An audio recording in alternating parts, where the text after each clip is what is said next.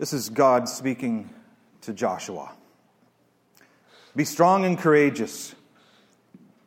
You are the one I've called to lead. Be strong and courageous. Remember your training. Obey all the instructions Moses, your mentor, gave you. Be strong and courageous. Then you will be successful in everything you do. This is my command, Joshua. Be strong and courageous, for your God is with you wherever you go. You may have noticed the repetition of one phrase in that passage. Be strong and courageous. This is the essence of the warrior journey that we're going to talk about today. Be strong, be courageous. Find your inner strength. Find the courage to face your fears. That's the gift of the warrior journey. We've talked about the orphan journey, the wanderer journey. Today we're going to talk about the warrior journey. And the gift of the warrior journey is finding courage, finding our inner strength. To know in your heart that you can do this. You got this. The plot of the warrior journey story is how I accomplished my goals, how I stood up for myself, how I defeated my enemies, how I slayed my dragon, how I proved myself. What do you think of that phrase, proved myself? Do we need to prove ourselves? Well, once again, the paradox of the Christian spiritual and faith journey arises. As Christians, we do not find our worth or our value in what we do, what we accomplish. We find our worth and our value in who we are, right? In who we are in Christ, who we are as God's children. That's one side of the paradox. Absolutely true, but there's another side of the paradox. The other side is this. We do need to prove ourselves to ourselves in order to move towards healing and wholeness, especially in certain areas of our lives. I remember a couple of weeks ago I talked about the need for both soul work and psychological work in our spiritual journey towards healing and wholeness. Well, soul work is about discovering our true self, our true worth, who we are, made in the image of God. And that's absolutely essential, this soul work, to our well-being and our movement towards an integrated life. But the psychological work is also necessary, and a part of that psychological work is to integrate this warrior energy, to prove yourself to yourself. That's part of what it means to develop a healthy, functional ego. And the reason that is important is because the ultimate goal of the spiritual maturity journey is to transcend your ego. But in order to do that, you must first develop a healthy, functional ego, or your fallen ego is going to wreak all kinds of havoc in your life and your spiritual journey. So a part of this journey towards healing and wholeness is proving ourselves to ourselves. It's not important to prove it to the world or to God. God doesn't need you to prove anything, but you need to prove something to yourself. And when we try to prevent people from taking that journey, we actually rob them of being able to experience healing and wholeness in their lives. I mean, those with little kids, when they enter that stage, they don't want your help. I can do this on my own. It's important to let them. That's part of the warrior journey. I've got this. I can do this. Absolutely critical we experience that in our lives for a healthy sense of self. When we talk about the inner warrior, some of you may be thinking, if I activate my inner warrior, what are you talking about? This like violent part of my psyche I'm unleashing to the world? It's much more subtle and nuanced than that. I mean, if you're the kind of person who finds satisfaction in writing a to-do list and then checking off each box as you do it, that's your warrior, inner warrior. Celebrating that not only I can do this, but I did do this. It's your inner warrior that celebrates accomplishments, getting things done, feeling that inner strength that, yes, I can do this. The inner warrior is not something to be feared. It's something that we all need to be healthy, integrated human beings. When we integrate our warrior energy, we learn how to take responsibility for our lives and to create our own life script. Last week we talked about the wanderer journey, and a major part of the wanderer journey is to escape from all the life scripts that other people and our culture and other groups have given to us. To just escape from that and to discover our true north, what it is we really want in life. But it's the warrior journey where we start writing our own life script. And as Christians, we co-create that life script with the Holy Spirit. At least that's my belief. When we integrate our warrior energy, we learn how to protect our boundaries against abuse, against neglect, against being undervalued, taken for granted, or being taken advantage of. Absolutely critical that we develop that inner warrior. When we integrate our warrior energy, we learn how to focus, set goals, and design a plan, a strategic plan, to really get what we truly want in life, to fulfill our true heart's desires. Remember, the wanderer journey is about getting out there and discovering what is it that I really want in life. Not what my parents and friends and culture and church and everyone else is telling me that I want. What is it that my soul truly wants? What are my true heart's desires? Well, it's great to discover what you truly desire in life, but you need your warrior to actually develop the focus and the skills that you will need and the drive that you will need to actually go get what you want in life, to actually fulfill your true heart's desires. The warrior sounds great by this point, I'm sure, and I don't want to undermine the devastation and destruction that the warrior energy can and has inflicted upon humanity and our planet for thousands and thousands and thousands of years. I mean, today is an interesting day for Christians, especially for Anabaptist Christians. It's Remembrance Day. And a part of what we remember is the bravery and the sacrifice that people made in service of a cause that was bigger than them. But at the same time, we remember the horrors of war. We remember the terrible and devastating impact that war and the warrior energy has afflicted upon humanity and upon creation for as long as humanity has existed. To remember is to work for peace. So today is an interesting day with all sorts of conflicting emotions on what it is we're remembering. But if we bring it to a personal level and a psychological level, which is what the intent of this message series is, it's really about evaluating the warrior energy in our own lives and in our own beings. And it is important to be aware of the potential dangers and the potential pitfalls of the warrior energy in our own lives.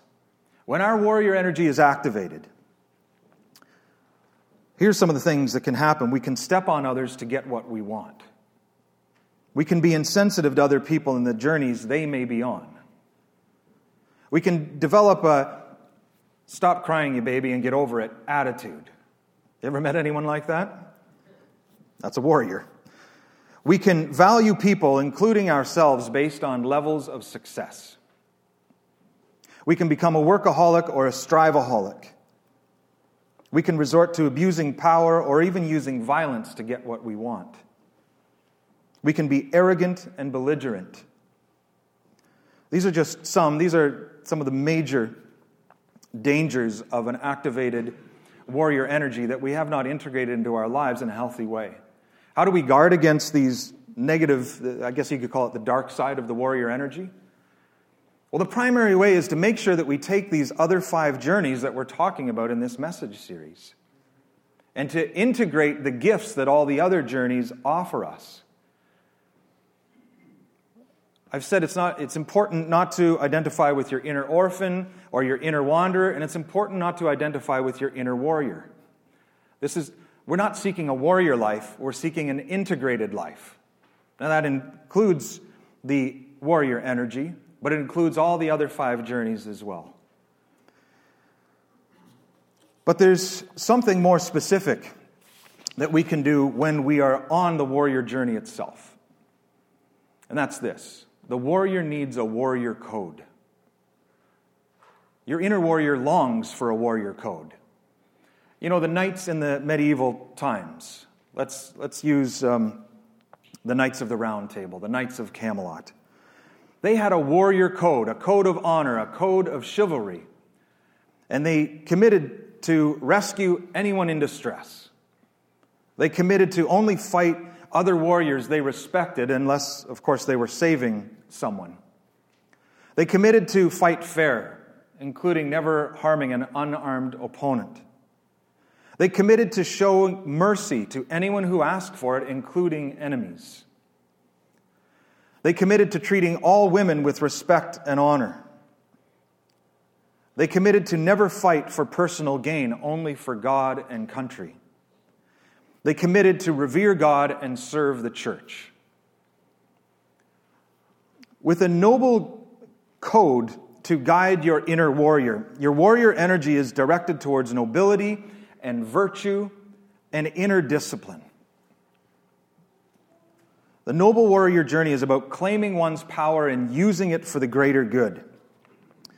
A noble warrior understands that it's shameful to let yourself or anyone else be disrespected or mistreated, especially someone who is weak or defenseless. And that includes how we treat ourselves. You need your inner warrior to learn how to treat yourself with respect. One of the ways that our inner warrior helps us fulfill our true heart's desires is it gives us the inner strength to say no to temptation, to resist all the distractions, the superficial distractions of life that are trying to lure us away from actually fulfilling what it is we truly desire. It's our inner warrior that gives us the strength and courage to say no to cheating, to laziness, to gluttony, to greed, to lust, wrath, pride, and envy. The warrior holds the boundaries against the more unhealthy aspects of our sensory desires. How necessary is that? So the inner warrior is about claiming our power, but it's about using it for the greater good. Now, if we look at the orphan in relation to power, the orphan is a victim. The orphan is powerless. So the orphan's always looking for a rescuer, someone with power to come and save them. There's an interesting relationship between inner orphans and inner warriors. See, once our inner warrior has claimed power for the greater good, our inner warrior is actually able to have a conversation with our inner orphan and say, hey, you don't need to go looking out there for someone to save you. I can take care of you. I can help you. It's an interesting reconciliation that happens within our own psyches when we have a developed inner warrior. Now, the inner wanderer, they see themselves as outsiders.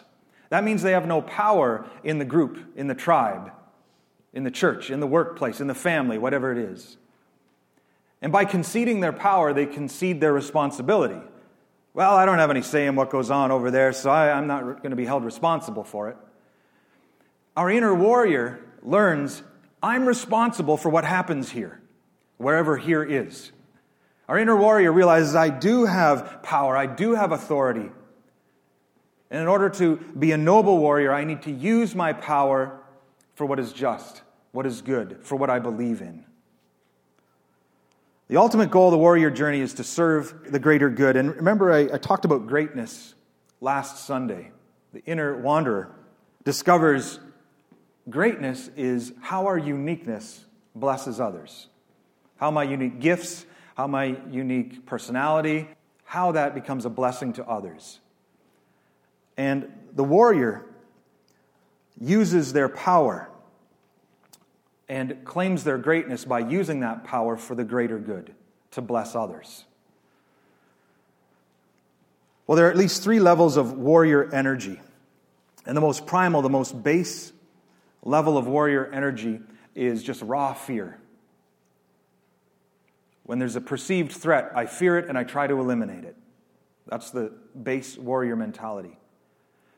If there's an enemy, I fear the enemy, I try to slay them. Literally. What I find curious, intriguing, and deeply disturbing is it seems that many nation states, at least their leaders, are reverting back to this base level of warrior consciousness. All over the world. It's not just that one country that you're probably thinking of. It seems to be happening all over the world, and I find that disturbing but intriguing. My hope and prayer is that, often we need to take one step backwards before we take two steps forward, and I'm hoping that's what it is. That's level one, warrior consciousness.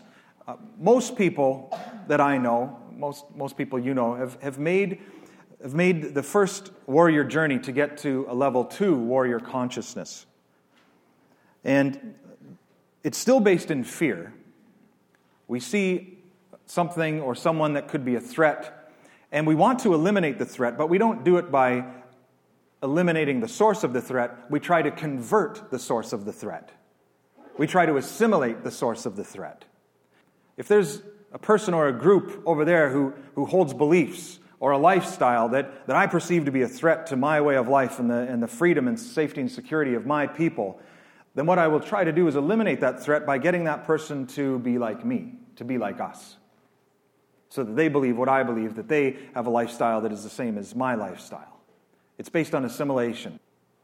Level 3, warrior consciousness, is different. It's not based on fear. It's actually based on curiosity, healthy, wise curiosity. When a high-level warrior perceives something that could be a threat, they become curious and they want to understand. Because a high-level warrior knows that 9 times out of 10, that which we perceive to be a threat is not a real threat. How many, not only wars and battles, but how many interpersonal fights do we have that are over nothing that was real? Most of them. The things that we worry about, most of the time, it's nothing that ever materializes. The high-level warrior knows that there's a good chance that what could be perceived as a threat isn't actually a threat at all. So the first line of action for the high-level warrior is, I want to understand. I want to understand. And then build a bridge. Build a bridge. Now, when you think of bridges, there's 2 different islands, perhaps. Have that visual. 2 different islands. The high-level warrior isn't trying to eliminate the boundary between those islands and just bring those islands together. This isn't assimilation. This is literally building a little bridge. We're not just throwing open our island to this other island. And we're certainly not compromising our own beliefs, our own principles, our own convictions, our own values, so that we can make peace with this other island. Sometimes the altruist, the martyr, which we're going to be talking about in a couple weeks, sometimes they will sacrifice parts of themselves in order to make peace with others. They will compromise on some of their convictions and principles and values in order to make the other feel safe, feel okay. High-level warrior will have none of that. The warrior wholeheartedly embraces their beliefs, their convictions, their principles, their values. And they have the courage to share those beliefs, principles, and values with others, even if they might be perceived as a threat to those other people. You see, in order to build a bridge, I can't just try and understand where the other is coming from. I need the other to understand where I'm coming from. That's how we build bridges. And that takes courage to have those kinds of conversations, where we truly are not trying to convert, where we are truly trying to understand the other. Part of the psychological shift that happens between second-level warrior consciousness and higher-level warrior consciousness is high-level warrior is no longer competing with others. He or she is competing with him or herself. And that competition is based on this: I want to do my best. No matter what the situation is, I want to do my best. And when the high-level warrior encounters someone or some group that could be a potential threat, doing my best is to truly understand why they believe what they believe or what their customs are, to truly understand and to help them understand where me and my people are coming from. And to successfully have that communication, that's victory for the high-level warrior. Or to be in a situation where there's potential conflict, to handle myself with dignity and grace, to be non-reactive, to actually listen and to do whatever I can to not escalate that situation into conflict. That's doing my best in that situation. That's victory. It's about internal discipline. High-level warriors strive for excellence.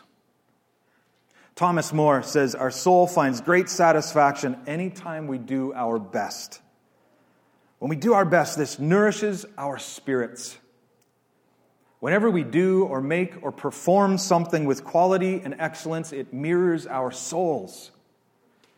It reflects back to us our genuine worth and inner wholeness. That's why it feels so good.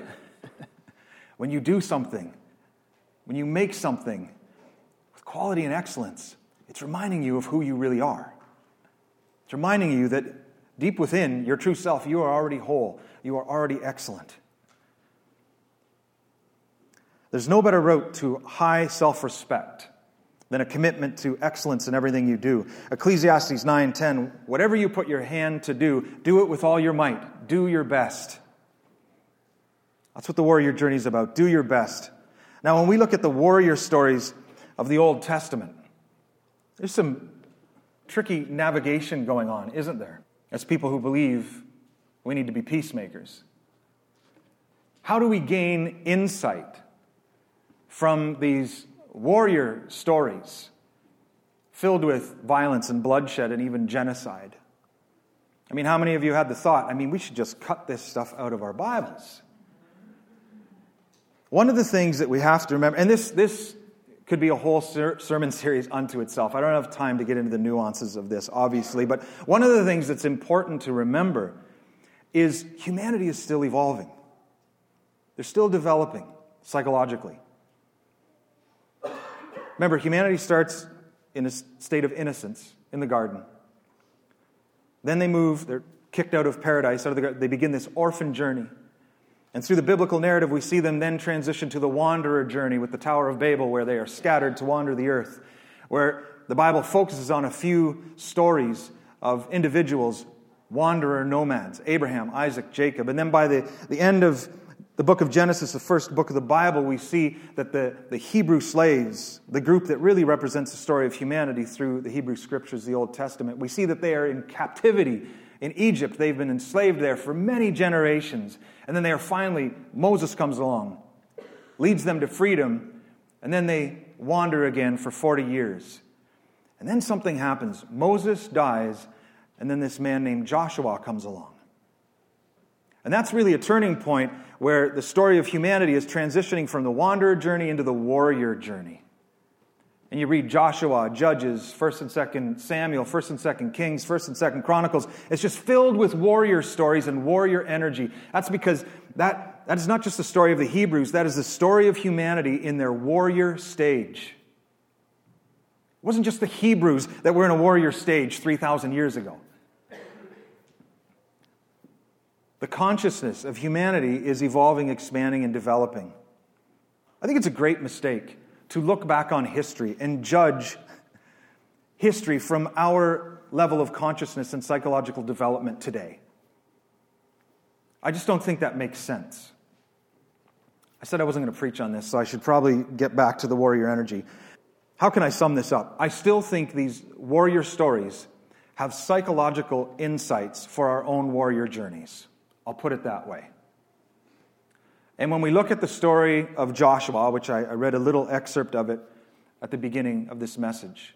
When we look at Joshua chapter 1, I think that if we look at it through a psychological lens, we're doing psychological work within our own inner beings and recognize that this isn't just the story of the Hebrews, this isn't just the story of humanity, this is my story.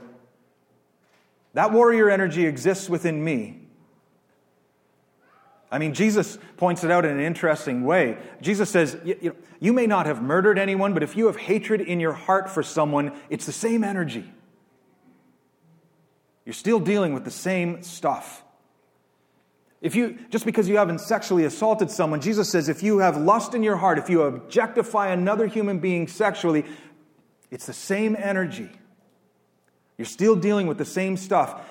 3 weeks ago, I talked about Romans 7, where Paul reminds us that even if we are Christians, even if we have been baptized in the Holy Spirit, the power of evil and sin still resides within our psyche. This is your story. The warrior energy, good and bad, darkness and light, exists within you. You need to take the warrior journey. And some of these warrior stories can actually give us insight into how we can successfully navigate through our own warrior journeys. Well, Joshua chapter 1, what's happening here is that the first half, even more than half of the chapter, God is giving Joshua a pep talk. We all need pep talks from God from time to time.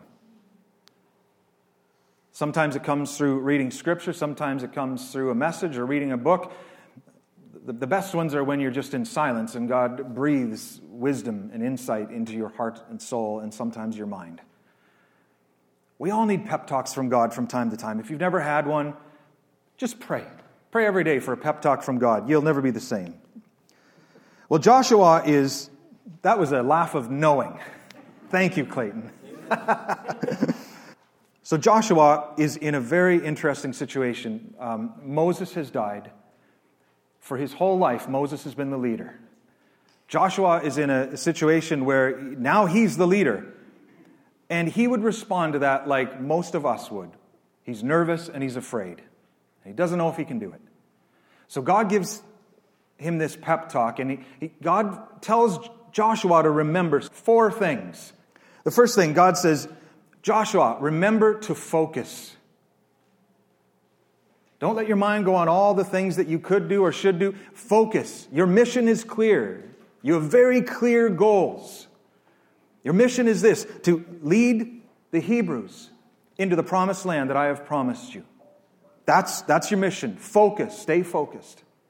Second thing, God reminds Joshua that he has a noble cause.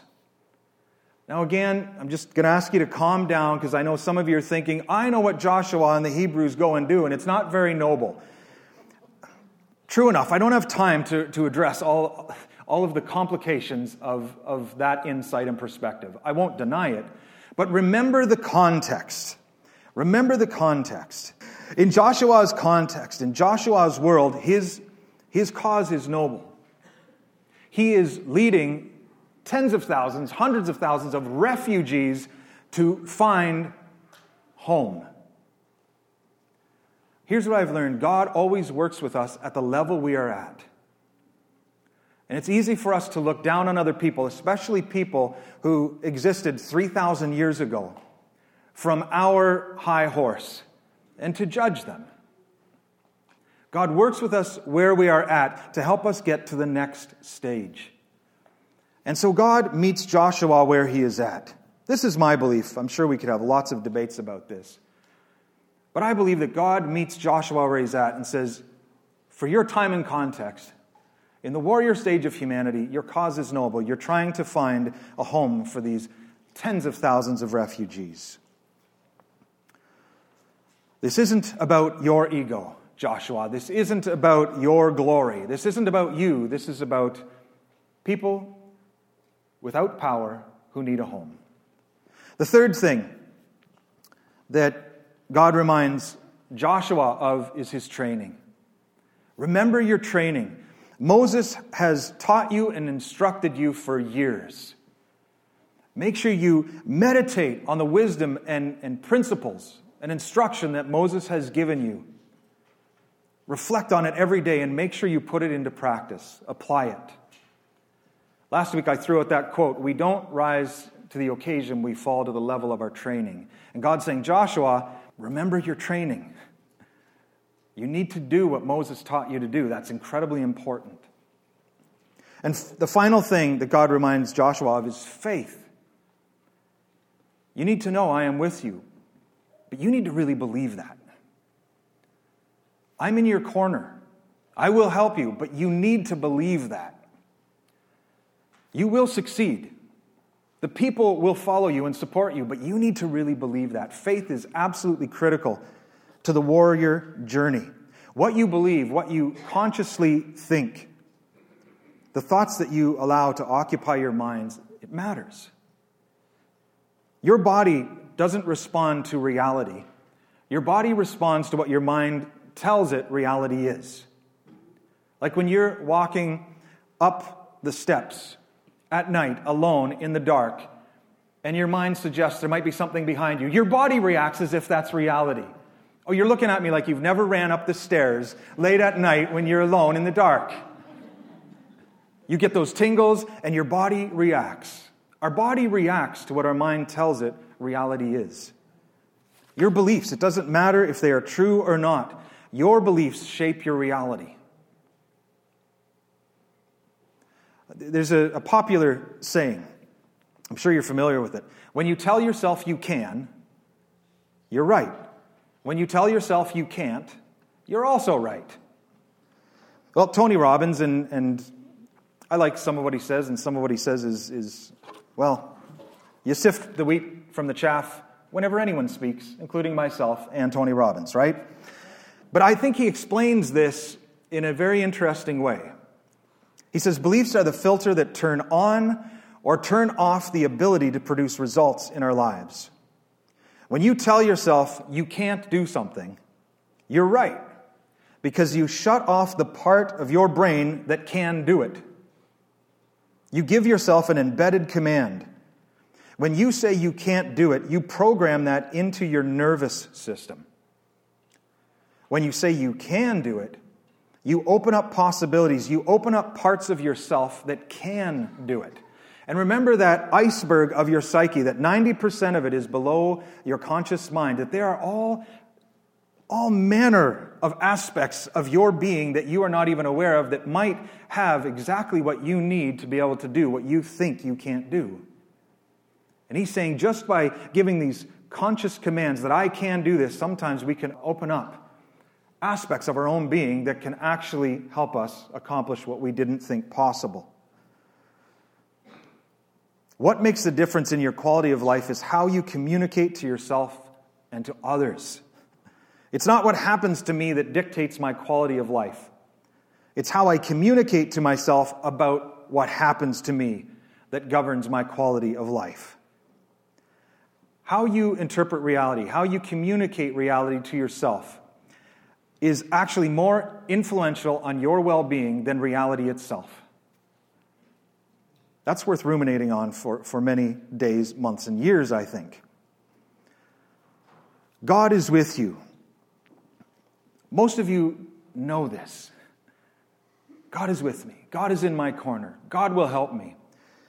But to actually embed that as a belief, to actually truly be convinced that that is true in my heart of hearts, to turn that into faith is to turn a statement and charge it with emotional energy. To just leave a statement like, God is with me, yes, God is with me, that's not going to change your reality and your life. You need to emotionally charge that, infuse it with conviction. And that involves your energy, and it involves clenching your abdominal muscles. Believe it. That intensity of emotion charges that, and it actually shapes your reality when that statement becomes faith.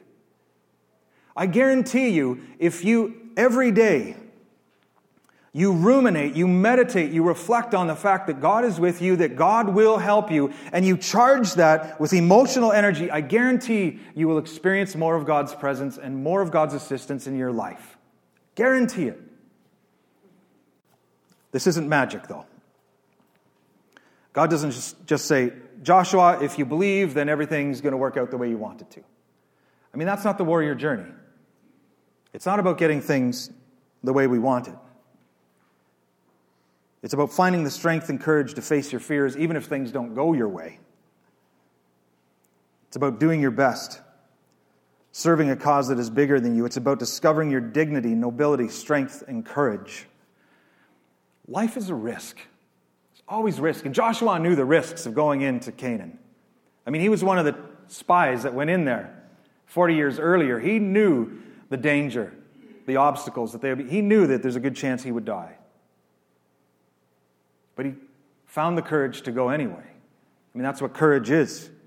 Franklin D. Roosevelt says, courage is not the absence of fear, but rather the assessment that something else is more important than fear. I love that. John Wayne puts it this way, courage is being scared to death, but saddling up anyway. The warrior believes, I can do this, but even if I fail, even though it may be painful and humiliating, I am strong enough to get through it, and I will learn and become even stronger through my failure. And even if it costs me my life, at least I lived for something noble, for something bigger than myself. My life had meaning and purpose. That's what the warrior journey is about.